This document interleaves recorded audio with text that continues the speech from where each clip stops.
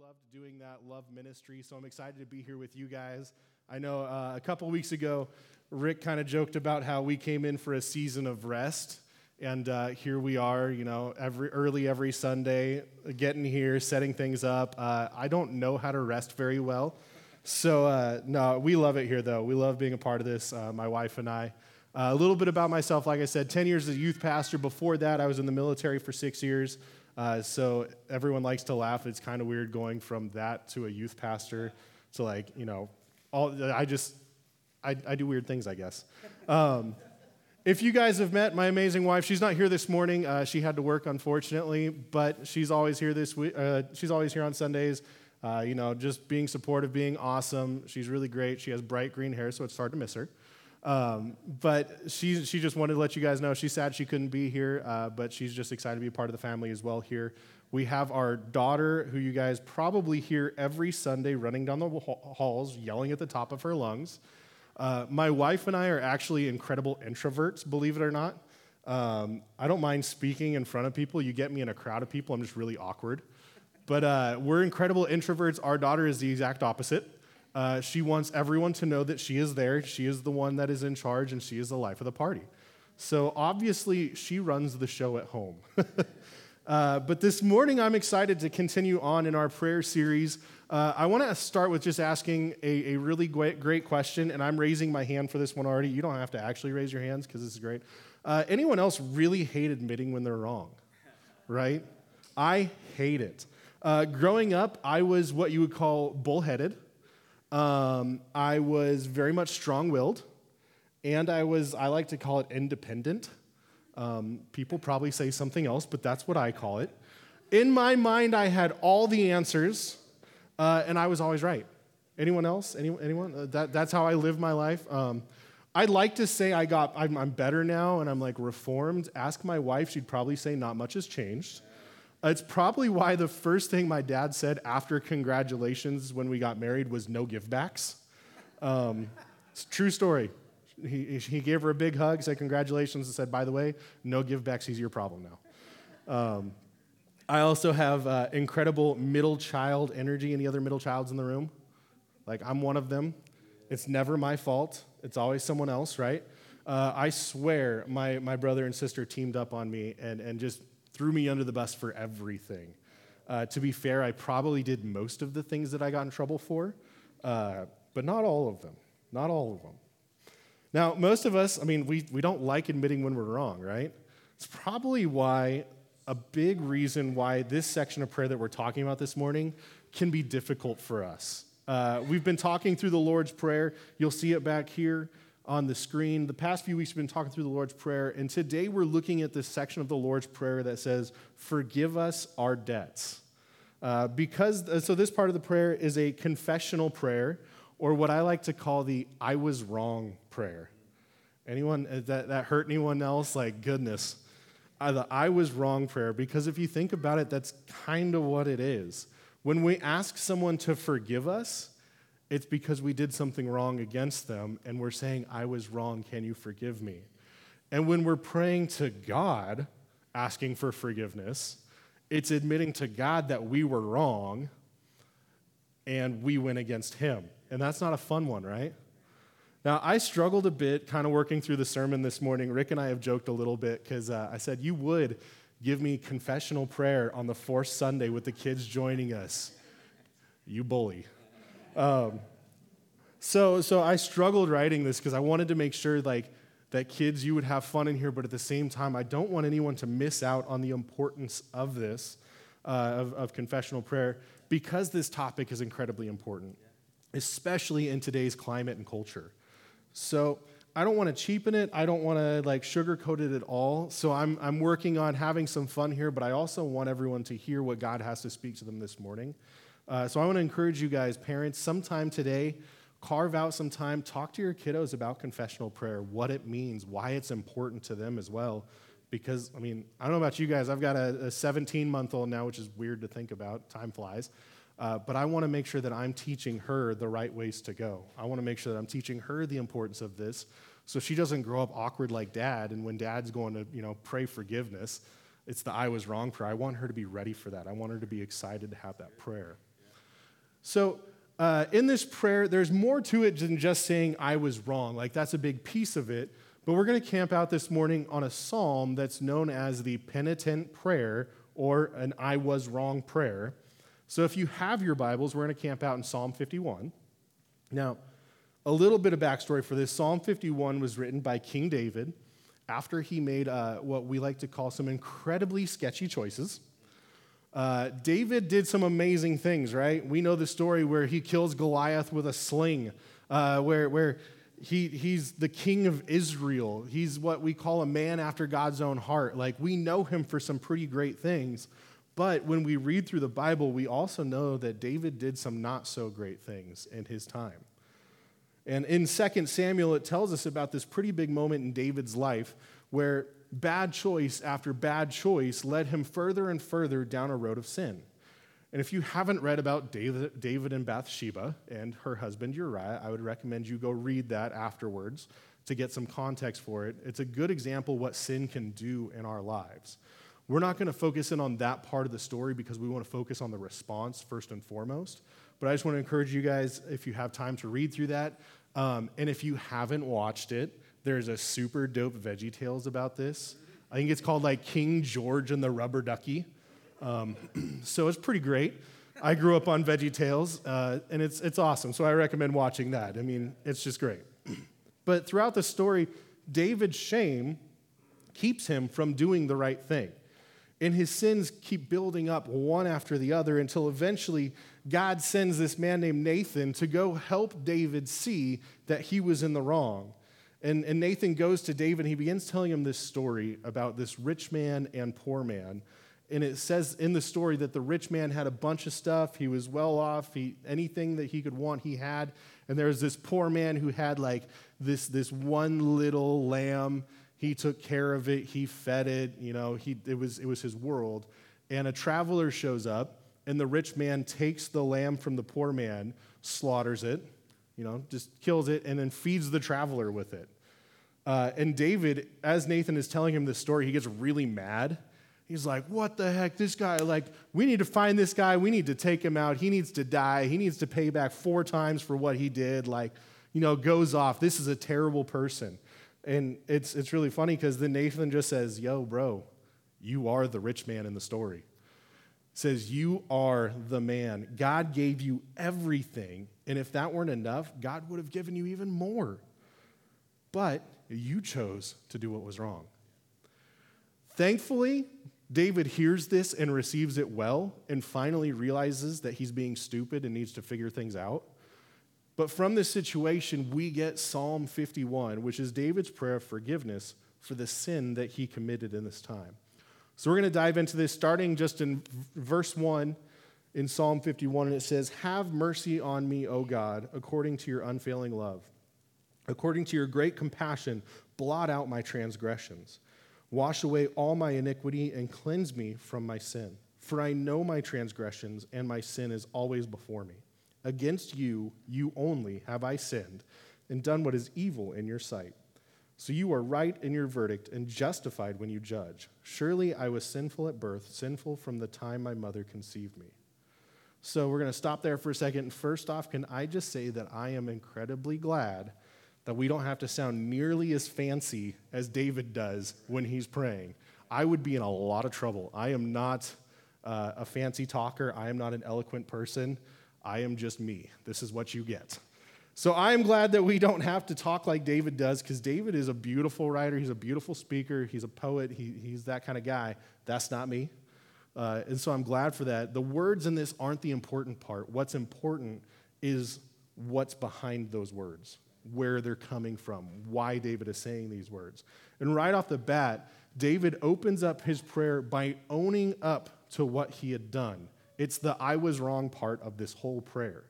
So the first part in this is admitting that what we have done is sin. David tells us so clearly that when we sin, it may affect those around us, but it's ultimately against God that we sin. God would be totally justified in saying no when David asked for forgiveness and just bringing judgment against him.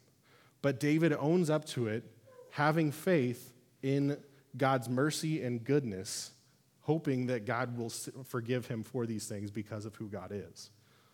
When we pray for forgiveness, it's important for us to remember that there's only one person, there's only one who can forgive our sins. So in our prayer, when we own up to our sins, we're admitting that we were in the wrong. And really the key word for this section is humility, which is not a fun word. I do not like the word humility. That is not me. I may be an introvert at heart, but I am still so bullheaded, and this is who I am. So when it comes to humility, it's a hard one. But this prayer is a humble plea to the God of the universe to forgive us for going against him. In 2 Chronicles, there's a verse where the Lord is speaking to Solomon, and it says, "If my people who are called by my name will humble themselves and pray and seek my face and turn from their wicked ways, then I will hear from heaven, I will forgive their sin, and I will heal their land." Now, God's speaking to Solomon in this moment, but he makes it so clear that we are called to humble ourselves before him in these moments. It's admitting really that God is God, and can we just say amen to that because we are not God? Oh my goodness.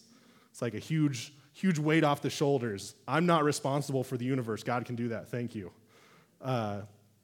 It's admitting that his ways are better than our ways because that's the truth, and that we went against him in doing our sin. It's never fun admitting that we're wrong, but humility is what paves the way for the next part of the prayer, which picks up in verse 6, where it says, "Yet you desired faithfulness even in the womb. You taught me wisdom in that secret place. Cleanse me with," and this word hyssop, I want to say it. I don't know if that's the right way of saying it, but that's how I'm saying it. "Cleanse me with hyssop, and I will be clean. Wash me, and I will be whiter than snow. Let me hear joy and gladness. Let the bones you have crushed rejoice. Hide your face from my sins and blot out all my iniquity. Create in me a pure heart, O God, and renew a steadfast spirit within me. Do not cast me from your presence or take your Holy Spirit from me. Restore to me the joy of your salvation and grant me a willing spirit to sustain me. Then I will teach transgressors your ways so that sinners will turn back to you." So while the first part is admitting we were wrong, the second part is telling us that posture and prayer is important. I don't know about you guys. I grew up in prayer, I grew up in church, and people talk about posture and prayer, and I was like, I don't understand what that means. Why does God care if I'm slouching when I'm praying? Do I have to sit up straight when I pray to God? Is that the thing?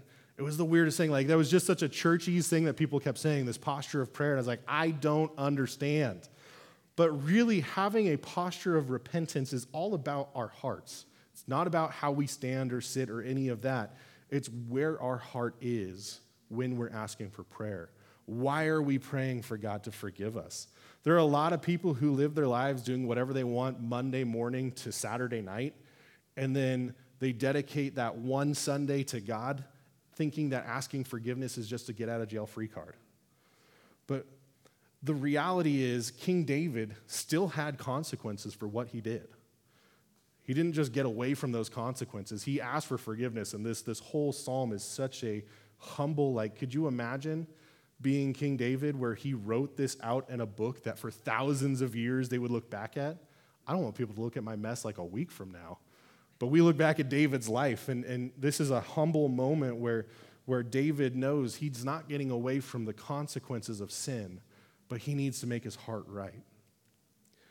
I grew up getting grounded basically every day of my life. I think I was grounded more than I wasn't. Just being honest here. That's how I lived. And I remember always getting mad because I would apologize, thinking that's the right thing. And my parents would say, "We appreciate that. You're still grounded." I'm like, what the heck? Then what's the point of apologizing? So my parents wanted me to realize that apologizing is important and repenting is important, but you don't get away from the consequences. Instead, I went the wrong way. It's like, well, fine, I'm not apologizing for that anymore. Don't do what I did. Don't do what I did. And my parents always joked that really grounding me was grounding themselves. Parents in the room, you probably know that there's a lot of truth in that statement. And as I've gotten older, I was like, man, my parents hated life because they were grounded all the time. And I was the kid that tried to get away with things when I was grounded, and so they had to be on top of it. But really, parents know that punishing a kid is less about what they did wrong and more about we want them to do what's right. We want them to move away from what's going on. We don't want them to do the wrong thing over and over. And apologizing and asking forgiveness doesn't just wipe out the consequences, but it does help correct our hearts in the consequences. If we really have a posture of repentance, then we're not only saying sorry for what we've done, but we're turning away from it and not doing that anymore. When we sin, we're choosing ourselves over God, deciding that we want to do things our way and not his way. Really, we're forming distance between us and him, not because God wants any distance from us, but because we're choosing to walk away from what God's doing. When we truly repent, we're turning from what we were doing and moving closer to God. We want to be closer to him. This section of prayer is reminding us that God is the God of the universe and that we desperately need to be in his presence. It's less of running away from our sin and more of running towards God. So when we own up to our sin in humility and we have the right posture of repentance, it opens us up to the last section of this prayer, and that is our response. So in Psalm 51, verse 14, it says, "Deliver me from the guilt of bloodshed, O God, you who are God, my Savior, and my tongue will sing of your righteousness. Open my lips, Lord, and my mouth will declare your praise. You do not delight in sacrifice, or I would bring it. You do not take pleasure in burnt offerings. My sacrifice, O God, is a broken spirit. A broken and contrite heart, you, God, will not despise." Because we're not deserving of forgiveness, and he chooses in his goodness to give us mercy, our response should be gratitude. I mean, got to be thankful for that, right? Again, he's God, I'm not. Thank you so much for that. We should be thankful for his goodness, and that gratitude comes out in the response of worship. We can't truly worship God until we're right with him, and confession is our way of getting right with God, of realigning with him. We humble ourselves before him, admit that we were wrong, and his way is right, and ask for forgiveness so that we can draw closer to him. Then we can truly worship him for his goodness. And when we're talking about worship, it's not just singing songs on a Sunday morning, although I love doing that. I'll be in the back singing at the top of my lungs because that's what I love to do. But Romans 12:1 says it's so much more than that, right? It tells us that true worship is living our lives as a sacrifice daily. When we live our lives for God and we follow him and our lives are a testament to who he is, we're worshiping him in that. And David is telling us that if we truly want to live our lives for worship, to worship God, then getting right with our sin is essential in that step, in that process. God's goodness is something we should be celebrating nonstop. I mean, goodness, I am not worthy of the forgiveness of the mercy that God gives me. People around us should see that there's something different about us just by the way we live our lives in worship and gratitude to God. The reality is that he doesn't have to forgive me, but because he's good, he does. To me, the only response I can have in that is worship, to be thankful for what he's done for me. And the best way to worship God is living a life that brings him glory and shows those around us just how awesome he is.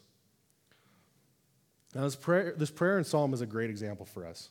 You know, this is David's prayer of forgiveness. I screwed up. You are God, I am not. Please, God, I just want to be in your presence. I'm not worthy of it, but you are the God of mercy and grace and love. And God, because of that, I want to worship you. We don't have to sound nearly as fancy as David does in our prayers, but the three pieces are important to our prayer when it comes to confession. We see that humble heart. You know, God decides what is sin and what is not us. We see that posture of repentance. We're turning from the sinful decisions and actions that we've made and drawing closer to God through our confession. It's not just a get out of jail free card. It's a decision to draw closer to God, even knowing that there will be consequences. And finally, we respond by worshiping the creator of the universe, the one who doesn't have to forgive us, but he does anyways. Enough so that he gives us mercy and love even when we don't deserve it. Enough so that in order to bridge the gap between us, his son paid the ultimate sacrifice for us. Now, these are three parts of that prayer, but the Bible gives us this fourth step, with repenting, and it involves others. James 5:16 tells us, therefore, confess your sins to each other and pray for each other so that you may be healed. The prayer of a righteous person is powerful and effective. The Bible makes it so clear that we are made for community. That's where we're meant to be. It's not just optional when it comes to being Christian. We're called to be part of the body of Christ. This right here is such a great example of why. Confess your sins to each other and pray for each other so that you may be healed. It also helps keep us accountable. You were never meant to live life alone, and by being in community and being open with each other, we can give accountability to each other and help us not slip back into those practices. And you may feel like you can't confide in those around you, but take heart in knowing David's story. I mean, like I said, David's whole story is in a book for thousands of years that we can read. I'm glad that my story is not laid out nearly like that, but we can take heart in knowing that David messed up royally, but God also forgave him. God loved him. He was still called a man after God's own heart, even though he screwed up. God gives grace to us when we humbly and honestly seek him out. And I just want to take a moment this morning just to talk straight with you guys, because I don't want anyone to miss out on this. This is such an important part. Sometimes we receive forgiveness, but we don't receive healing from the circumstance. We ask God for forgiveness, and of course God forgives us because he loves us, but that circumstance holds on to us. We remember, gosh, there's moments where we'll remember something from 10 years ago, 15 years ago, 20 years ago, something that brings shame to us. Even though we know God's forgiven us, it comes back up. And the easiest way for the enemy to keep us in sin is to keep us in shame. By confessing to others, it takes away that power of shame, and it helps us to heal. And let's be real, right? Talking about our sin with other people can be incredibly uncomfortable. Like I said, introvert through and through. I can talk in front of a crowd. I cannot talk to a crowd. It's just awkward for me. So it can be uncomfortable talking about things that we're dealing with.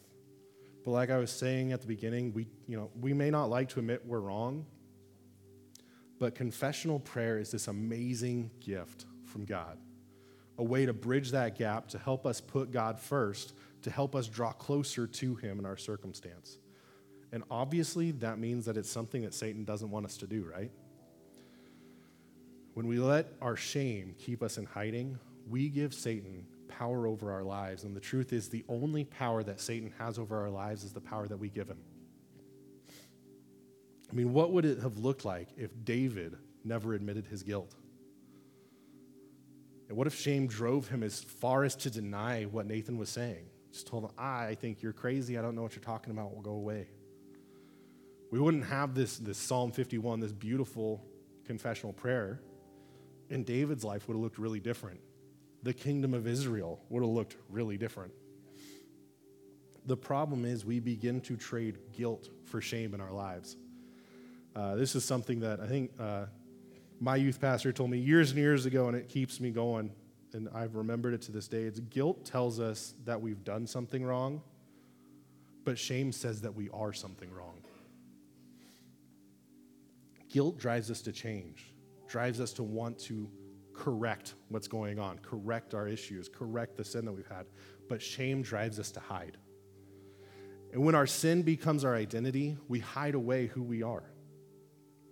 Let's think about Adam and Eve, who committed the very first sin ever, right? What was their response? Shame drove them to hide from God.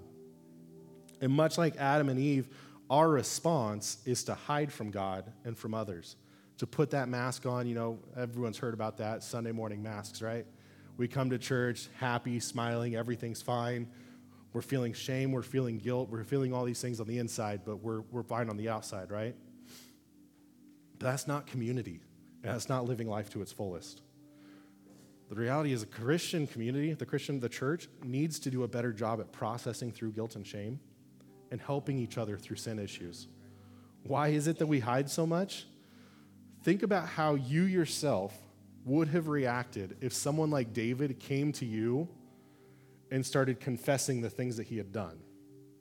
I was thinking about that. I was like, man, I don't know if I would have had the best reaction. I mean, he kind of killed a guy, right? That's a no-no. The Bible says we're not supposed to do that. I don't know if I would have had the best reaction to David. But our response should be grace and love in that. There's truth in it. There's consequence in that. But we should still have grace and love towards those people. What would your reaction have been if you were in David's shoes? How would you want someone to respond to you? There is a total fear of judgment and condemnation for our sins if we talk to someone, and that's not what the church is meant to look like. Romans 8:1 says there is now no condemnation. There's no condemnation. There's no condemning. Grace and love. Truth, but grace and love. Because the reality is we're all in the same boat. We've all screwed up. Myself included, probably more than most. And I'm okay admitting that. We all sin. We all struggle. Us as Christians have to get better at allowing confession to happen in our community. If we're not there for each other, if we're not a community that invites confession and gives grace, then we're actually working against what God wants to do here. We're not called to judge, but we are called to help each other, to hold each other accountable, and to be there for one another. Really, confession, like I said, is an incredible gift to each and every one of us. Confession brings healing and helps us draw closer to God. And we need to be better with confession, both in our own confession, myself, and being there for others who need to confess, who need to receive healing for it. And please know, the staff at Foundation Church is here for you guys.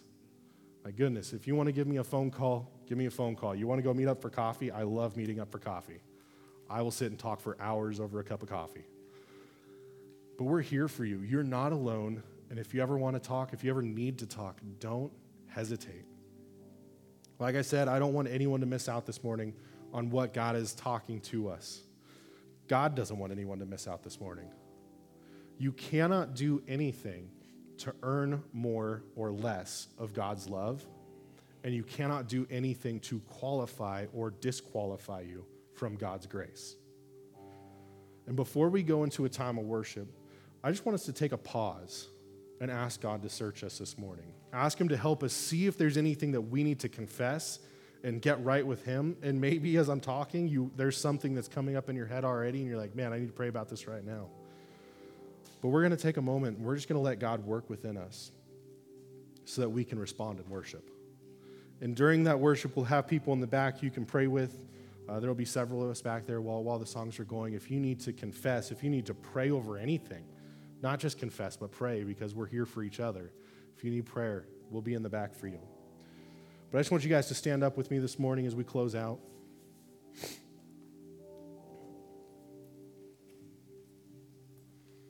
Like I said, I just want to take a pause. And the team will just play a little bit quietly here in the background. I just want to take us to take a moment, each and every one of us, just to pray on our own way to God. Let God check out our hearts and see where we're at. And then I'll pray, and then we'll go into a time of worship together.